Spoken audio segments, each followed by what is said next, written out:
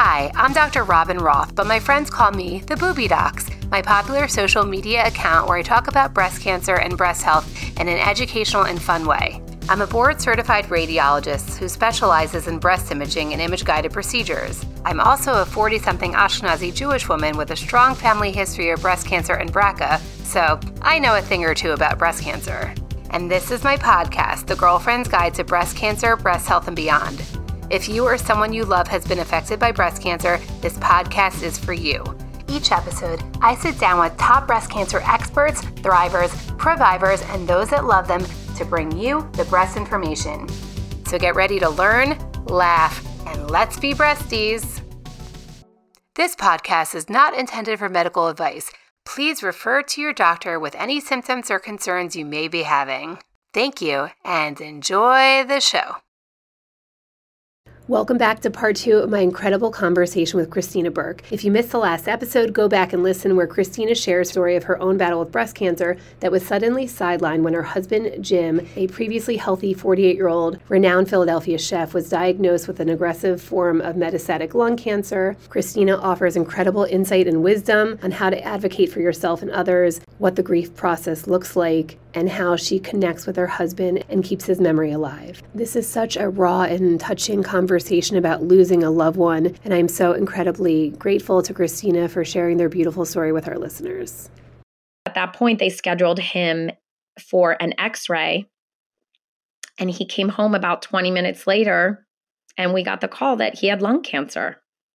Oh my God. I mean, the shock was beyond. He was 48.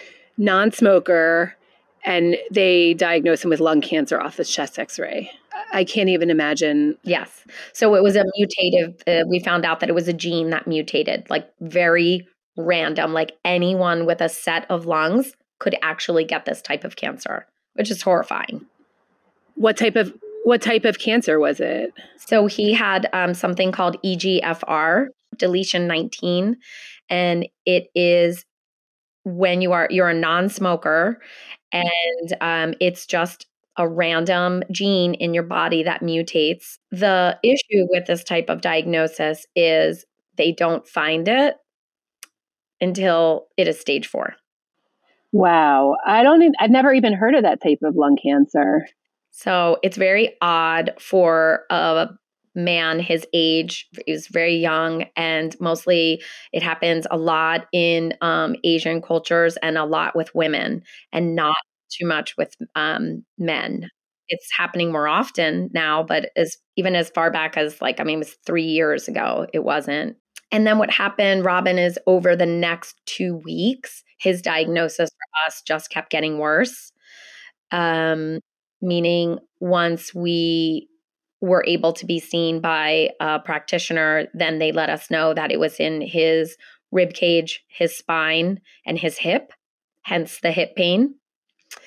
And then he did a bronchoscopy, and we also did special testing, which I always recommend to patients. It's not always offered depending on what hospital you are. So you must research and make sure you get this type of testing.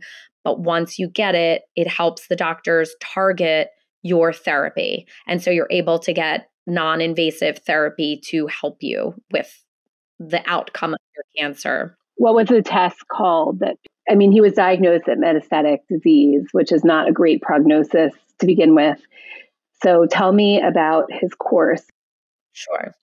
So we took the great thing about the Tagrisso, it works, like I said. You heard the results and how he responded in his brain. And that was really fantastic for us. However, the drug, your body will ultimately build up a resistance to this drug, and then you will have regrowth. And we knew that, but some things that we've experienced and read was like people having 6 years, people having 4 years. Unfortunately, Jim had 2. And the progression that it took was once we started seeing signs of resistance, we had to then really go to okay, what's next? And honestly, what's next at stage 4 after targeted therapy is chemo and radiation. So he had to start radiation on the base of he had radiation on his hip. And then he had to start having radiation on the back of his skull. So they had to make him a full mask. So his radiation for the hip was relatively easy. That's what we were comparing. And we joked because we met together working and we were always kind of like the healthy competition. And we would joke even in this because we had to keep things light that our treatment, like, oh, my treatment, my radiation is harder than yours, but oh, your chemo is, and it was ridiculous, but it was like the thing that we had to keep it light, Totally. I would go to every single appointment with him. I never missed one. I think I did miss one and his mother went, but then toward the end, his brother would come with me or something. So again, for more support. Radiation to his hip, radiation to his brain, and then he needed chemo because at that point we weren't really seeing a ton of results and things were progressing quite quickly. And yeah, it just then it progressed. And by the time, so this was August of 2020 that he was diagnosed and he passed on August 8th of 2022. Wow. I can't even imagine what you've been going through. What was it like? I mean, for your family losing Jim? Yeah, I mean, it's still, I think initially, I mean, it's again, it's very complicated, right? It's an onion. So I was in such a specific role as his caretaker because Robin, to back up, I was doing so much of his caretaking at home. We would really only go to the hospital when he needed chemo or radiation. I was giving him 5 different syringes and medications a day on my own into his arm. I was cleaning his port. I was doing his IV bags. I was also, took me about 45 minutes to an hour once a week just to do his medication reconciliation in the beginning of the week to be organized. You were a full home caretaker. Yeah. And I'm organizing his appointments. I'm raising 2 children, trying not to forget about when my appointments are. And I think I was running on adrenaline because I did manage to do it all. And I don't ever brag about myself ever, but I did an exceptional job taking care of my husband. And I think the only reason I can say that now is because last week I had a very emotional, conversation with my son. And I was very upset. And I don't hide that from the kids because we all have to learn to be here for one each other in our grief. And he told me, Mom, I need you to know that whenever you took care of Daddy or you walked in a room or you were out and then came home or you started taking care of him compared to a nurse, his presence changed. His personality shifted. He said, I think Dad never felt safer than when you were next to him. That's the most beautiful thing. And I don't think caretakers get a lot of credit because I never slept. You're listening to his breathing. He didn't want the details, but in order for me to properly get the treatment, not to say that his care team didn't, they were amazing, but you have to do deep dives. I took hours reading his scans. I found things that they didn't tell me about. I said, why didn't you tell me? I've just found the scan on his adrenal gland. And they were like, what are you, a radiologist? Like, how did you do that? And I said, because I'm crazy. Like, you got to read the report. You got to read the reports. And I think it helped me cope because I was in control of a situation I couldn't control. He was so lucky to have you. And it's so beautiful that your son picked up on that, like how, and that's the most meaningful thing he probably could have said and probably right when you needed to hear it. Right. Absolutely. And I also just became not just Jim's advocate at the time. I really feel like I became a cancer patient advocate. And that could be very small, just meaning like when you see people in the hallways, how you treat them, all the techs, all the doctors. I mean, everyone's just doing such tremendous job coping and trying to get through really difficult diagnosis. I think you just have to be the person that is not woe is me and woe is everyone. And we have to lift all each other up. How are we going to do that? And my way was to start a fundraiser in my husband's honor, in his name, but none of the money came to our family. I raised it for private research, for clinicians to do private research projects to enable the next steps for what happens after Tagrisso, which is his lung cancer medication. What happens when a person builds a resistance up to that? What do we do next? And those next steps are, I mean, honestly, it's all funded. It has to be funded. It's really hard to get them funded when there's so much out there, but you have to be a champion for that. And I don't think I never did fundraising on that scale before. The thing is, what I didn't do, what a lot of women do all the time is, I don't know about this. I'm not good enough. I'm a imposter, right? I didn't even go there. And I usually do that with a lot of things. I just said, I'm going to do this. That was the difference. Like having the confidence to just do it versus thinking about it. And I just used all my connections and my husband's connections in Philadelphia, where we're located, and then in our hospitality industry. And I did connect with some other states, not 5 other states outside of Pennsylvania.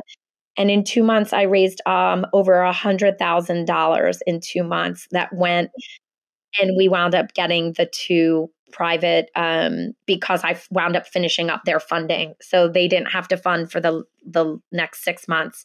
It's just a grassroots thing that I did, and it became huge in Philly and beyond. So it's so beautiful. And what a beautiful tribute to your husband. What is your best advice for someone who needs to be a cancer advocate or a caretaker? You do have to learn to compartmentalize. I think I did it on my own naturally. I didn't go into a mode where I think you have to have outlets. I'm going to say that. So I spent a lot of time. First of all, I made it very clear to my job that I was going through something very difficult, and that a lot of my time at the time, it was being taken away from my work. Luckily, I had a really great support system there. They're incredible. I actually needed to take a leave, and they allowed it, and it was seamless. But I would say not everybody is in that position to do that, and I understand that. My husband's work was also incredibly gracious and super supportive, and he worked up until his last month or 2, because he was able to doing not just a chef, he was the culinary director. So I would say the first thing you have to do is really know your limitations. And it's going to take a lot of time out of your daily routine. Treatment is some treatment, as you know, is every day. Sometimes you have to have dual treatments, and it can last for a long time. So I think you have to be really upfront with what you're doing in your own career or your job, and let them know this is happening, and see what type of financial help you can receive. Because if you don't connect on the financial part first, it will unravel, and then your emotional bandwidth, you won't be able to be the caretaker that you want to be. Right. You have too much other things to worry about. There's so many. So find that out. 2, if you have a good community of friends and family, this is the time you do not feel funny about asking them very specifically for what you need. When you are diagnosed with cancer, people say, what do you need? What do you need? What do you need? And I was one of those people. But now I know you don't ask the people what you need. If you have a friend or a family member that is dealing with cancer and treatment, you just do. You don't ask. Take their kids out for a few hours, offer to be their ride, and don't say, when do you need it? Say, I will be there every Wednesday at 12 o'clock and I'll take you to the hospital. Or bring groceries to their house. Don't worry about their likes and dislikes. Get basic fruit, vegetables, hydration, so that the person that's doing the caretaking doesn't also have to do the shopping and the food prep. Have friends, if you have children, have friends do homework clubs. My kids have a pretty rigorous homework schedule, and they're really independent, but also I wasn't able to keep up with that all the time. Now, granted, it was the summer. So then it was like, okay, put them in camps. Well, I can't pick them up every day. So it's just finding your people, finding your community, sometimes making a list for them. And then also, listeners, if you're listening for someone else, don't ask, just do. I love that. And you brought up some good points about if you're going with someone to an appointment, things that you could do. I loved packing a bag, whether we used it or not. The days are very long, especially when you're doing a check-in with your doctor, lab work, chemo, and radiation. It would be about a 6 to 7.5, 8 hour day for the two of us at the hospital. I was bringing my laptop for work um, and notepads and things, but I would also pack interestingly, I packed snacks, of course. I would always try to order us green juices, pack plenty of water, gum, books, games, just for those moments in between. I would pack sprays. So the room would either smell like rosemary or lavender. And all the nurses would come in and be like, wow, what is that smell? I'm like, I'm just creating a vibe. And it would put my husband at ease. I would often once we got called back to a room, I would let him do as much talking as he wanted to, but then I would really take over. My biggest thing, aside from snacks, is I think the favor that I was able to do with his doctors and what I learned was really successful is prior to going to your appointments, you create a list with your person. So the patient and the caregiver create a list of questions. I would always send the list of questions in email format or through a portal to the doctors in advance so that if they could prepare, if they had enough time, they would come in and answer our questions. If not, I brought a copy with me and I made sure that I went down the line and they answered everything. It saved us so much time, and every one of the doctors and nurses loved this. They said they were like super appreciative of it. That's a great idea. And especially because, you're going to forget everything the second you walk in the doctor's appointment. So it's really important to write that stuff down beforehand. Absolutely. So let's talk about grief. Obviously, it's a very complicated subject, but, he passed away. It's been about 3-4 months now. Yeah, we're 5 months now. Where are you in grief? Okay, that's a great question. And I will answer by saying I'm in it. I'm just in it. I would say the beginning, I think I was in I had the difficult role of making some very difficult decisions on my husband's behalf when he was not able to do so, like putting him in comfort care. But there was no other treatment. And he also developed a secondary brain cancer at this time called leptomeningeal metastasis. And what that is, it's in the fluid of the brain. So it's not a solid cancer. It's not a solid tumor. It's nothing that they can take care of with treatment. And typically you have anywhere from 2 weeks to a few months. And he was already struggling with so many other things. He had a collapsed lung in 3 spots. He had tons of fluid building up. He could barely eat or move. Yet he was the kindest patient, never once complained to myself, his doctors, his nurses, anyone. Not one complaint ever. One time he got angry about the leptomeningeal metastasis when we realized there was no more treatment left. But it was terrible because I had spent most of the summer taking him to the hospital, and we would spend about a week or 2, and then we would come home. The last time I took him to the hospital, we never came back. And so I specifically remember the last day that my children physically touched and said goodbye to their dad. I don't believe in his head he understood or believed at the time that it was his last, and the children didn't either.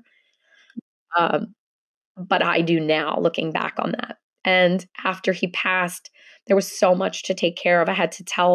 Before he passed, I had to tell all of his siblings and his mother-in-law, his mom, whom I love.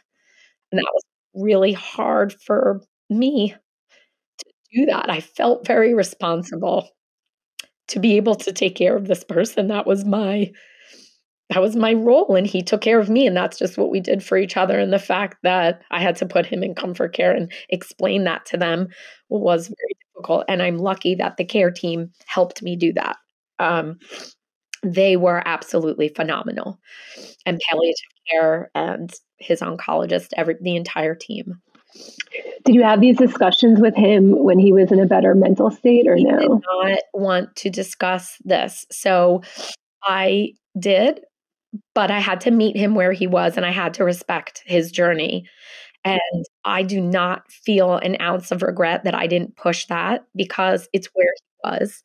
And I could deal with the fact that I knew I was losing him, but I did that on my own with my own therapist. And what I did for him was respect his wishes and live in the moment, which was, we are tackling this every single day, and I am never giving up. And he didn't. Robin, he fought so hard and he never gave up. I'm sure. Oh, I'm like in tears. I mean, your post on Instagram, I just could tell you two are so connected. And just the love you two had for each other. It was so beautiful. Something special. I mean, I would think that everybody has that. And he would always remind me, this is not a typical marriage. Couples don't last like this, and this is pre-cancer, but immediately after, I think I was in shock, but I didn't think I was, because I went from being his caretaker, which is like a 24/7 job, emotionally, physically, mentally, to then just planning his what we were going to do for, after, what type of ceremony we were going to have, who was going to be invited, how are we going to do this. And I knew, and we did talk about this, but at another earlier stage, he did not want a typical funeral. And we didn't have a typical wedding, and we were not going to, and we just don't do things in the traditional manner. And I knew that I had to honor him, and his send-off was absolutely beautiful. It was such a spectacular day. And we had a private send-off where we buried some of his ashes. He was cremated with his father's. And it was just intimate, like just his brothers and sisters and his mom and my nieces and nephew and my kids. I can't even imagine. But his send-off I just was in a different mode, and everyone's like, wow, you're really holding it together. And it took a lot of weeks for me to come into a different stage of grief. And now I just say I'm in the stage of in it. I'm just in it. There's no getting, you hear a lot of people say like, oh, you're going to get through this, or you'll get over this. I think when you really understand grief, what I'm learning through therapy and through reading and just listening to my own feelings is that there's nothing to get over or through. I'm just in it. It will change as time goes on, but right now I'm really in it. I miss him every day in a way that is really painful. So it's a lot about just keeping it together and keeping busy. And then also, I learned from my therapist to do something really important that your listeners might need to hear, but there's something called recovery time. I wasn't scheduling that. And now I schedule it for myself and the kids. And that just means we don't take visitors. We don't make plans. Nothing happens. If we all lay in bed in our PJs for one day and just cuddle, that is our recovery day. And when I wasn't putting that into my schedule, I was spiraling. And now we're all doing a little better with that. I was going to ask, how are the kids doing? The kids are doing, of course, they're children, so they are resilient, resilient AF. They are each learning to open up in their therapy sessions about it in different ways. And they are there for each other, and they're there for me. And when my husband was sick, I never let them see me get upset. It was a lot of like ugly crying in the basement in a pillow, so no one would hear me or see me, clean myself up and just be like, yep, okay, I'll have dinner on the table in a minute. Everything's fine. I'm fine. Everything's fine. And now I don't do that. They need to see that, and they know my son really looks out, but it's coming out in their writing, which is beautiful. It's cool. And I think it's something that they are going to be in also for the rest of their life. And there's a lot of big milestones that you think about or that are coming up, especially for my son. He just, we're about to hear what high schools he's getting into and all of his, when we were doing his applications, he really wanted him to be there. My daughter ran a 5K and she really wanted daddy at that finish line. One of his sayings was, be a finisher. And it's just the little moments throughout the day that yesterday I did something. Had to finish up a work call and I couldn't be there for my daughter for a moment for homework. And I said, okay, I'm going upstairs. I'm taking a call. You have to be quiet. But if you need help, just ask daddy. And as soon as I said that, she looked at me and I looked at her and we both just lost it. And I just decided we sat together in that. And then I said, I meant to say Dan, her brother, and he came over and he hugged us. We cleaned up and we got through. And that's just what it is. It looks different every day, Robin. I love that. I'm a very spiritual person and I believe that these people are here with us in different ways. I think we've spoken about this, that you are too. Yes. How do you connect? How do you see your husband? How do you connect with him these days? So I, of course, because I am a spiritual person and he was too, and we do believe, it's just how we believe in things, that we're all made of stars and that we then go to the cosmos in a different way. And I think the grief is hard because I want physical, natural, like real signs. And they don't happen, right, as much as they want. Or if they do happen, you might even be skeptical. I'm learning that it has happened actually a few times. One time I was in I was in like a location. I can't remember, but it was a store, I think. And one of the songs that I had a vocalist sing at his memorial was this song called Goodbyes by Georgia Smith. And it basically talks about, listen to the song, listen to the lyrics. And it's not played on the radio. It is not a popular song or anything. And I was with someone and they started to talk about Jim. And we're chatting and I answered questions. And I said, wait, do you hear what song is on? And I said, this was the song that we sang right before Daniel spoke. And they had never heard it outside of the memorial. The store owner was like, I don't know what song this is. And I was like, he's with us. He's with us right now. He hears me talking about Dan and him, and he's here to let me know he's here. I hear signs and songs all the time. Like, I think that's a big one for me, especially if I'm alone in my car. Yes. Songs were such a huge part of his memorial. We had a New Orleans style band play us do the funeral procession to walk myself and the kids in. Then I had several different vocalists sing at different times. I had Queen playing over the loudspeakers at this one point, Love of My Life. It was a huge part of it. And then another time I find him in nature. That's when I find him the most. I go to the Catskills quite a bit. My family has homes there and we get to go with the kids.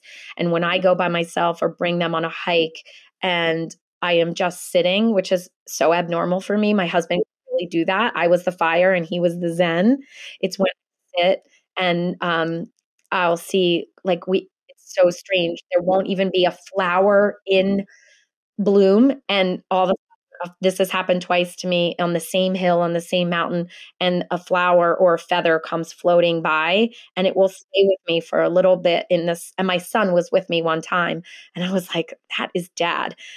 And so being in nature is really helpful for me. And then the other time I was at work, I was in Boston. It was really cold and we're doing a site visit. It was on my last one for the day. And of course, when I'm traveling, as soon as I touch down, the first person I want to connect with is Jim and let him know I've arrived safely. And I feel like I can't do that.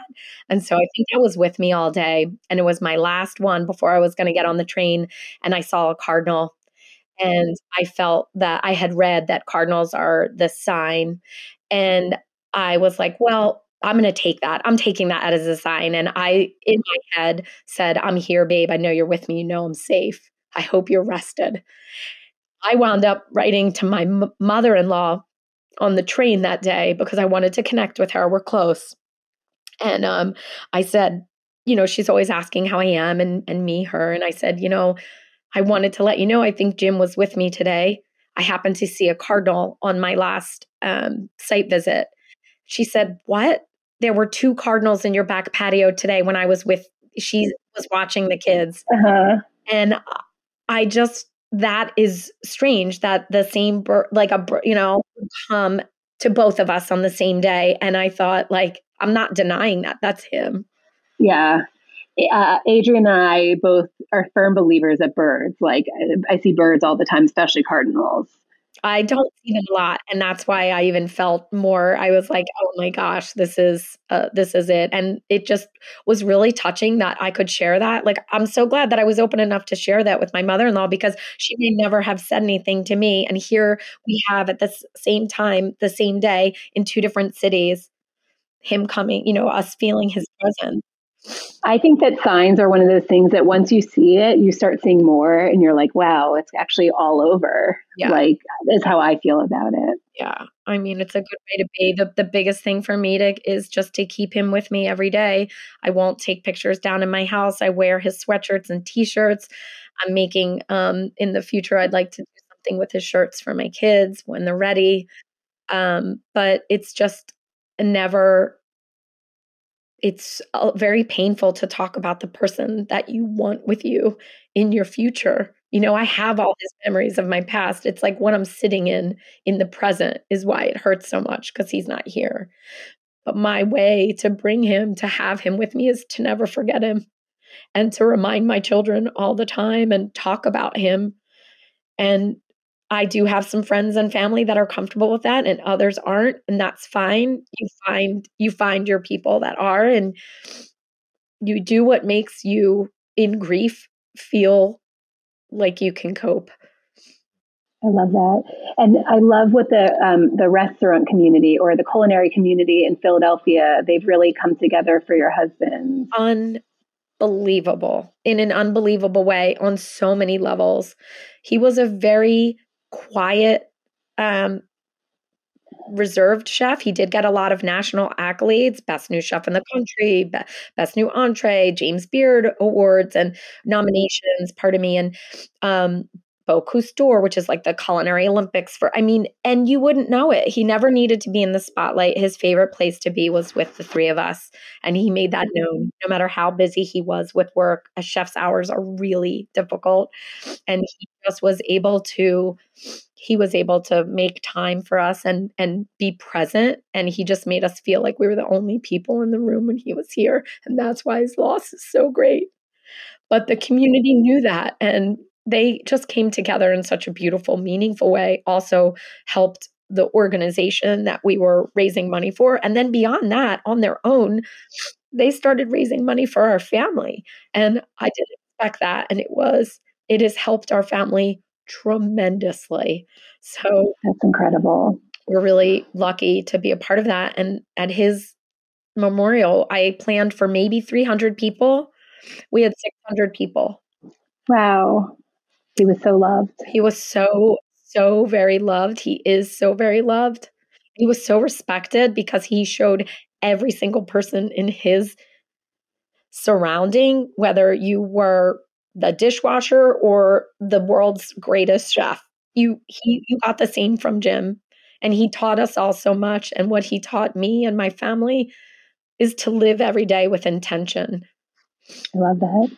Live life like Jim, right? Live life like Jim. Just it doesn't mean being overboard. It's just being present and knowing what's really important and having those intentions, whether it's to for us, our love language is food. So, we eat well and we celebrate food and around it, and that's intentional, and we still carry that over.